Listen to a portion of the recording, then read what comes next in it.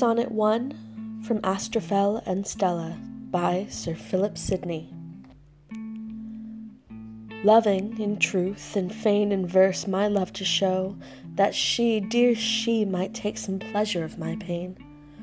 Pleasure might cause her read, reading might make her know, knowledge might pity win and pity grace obtain. I sought fit words to paint the blackest face of woe.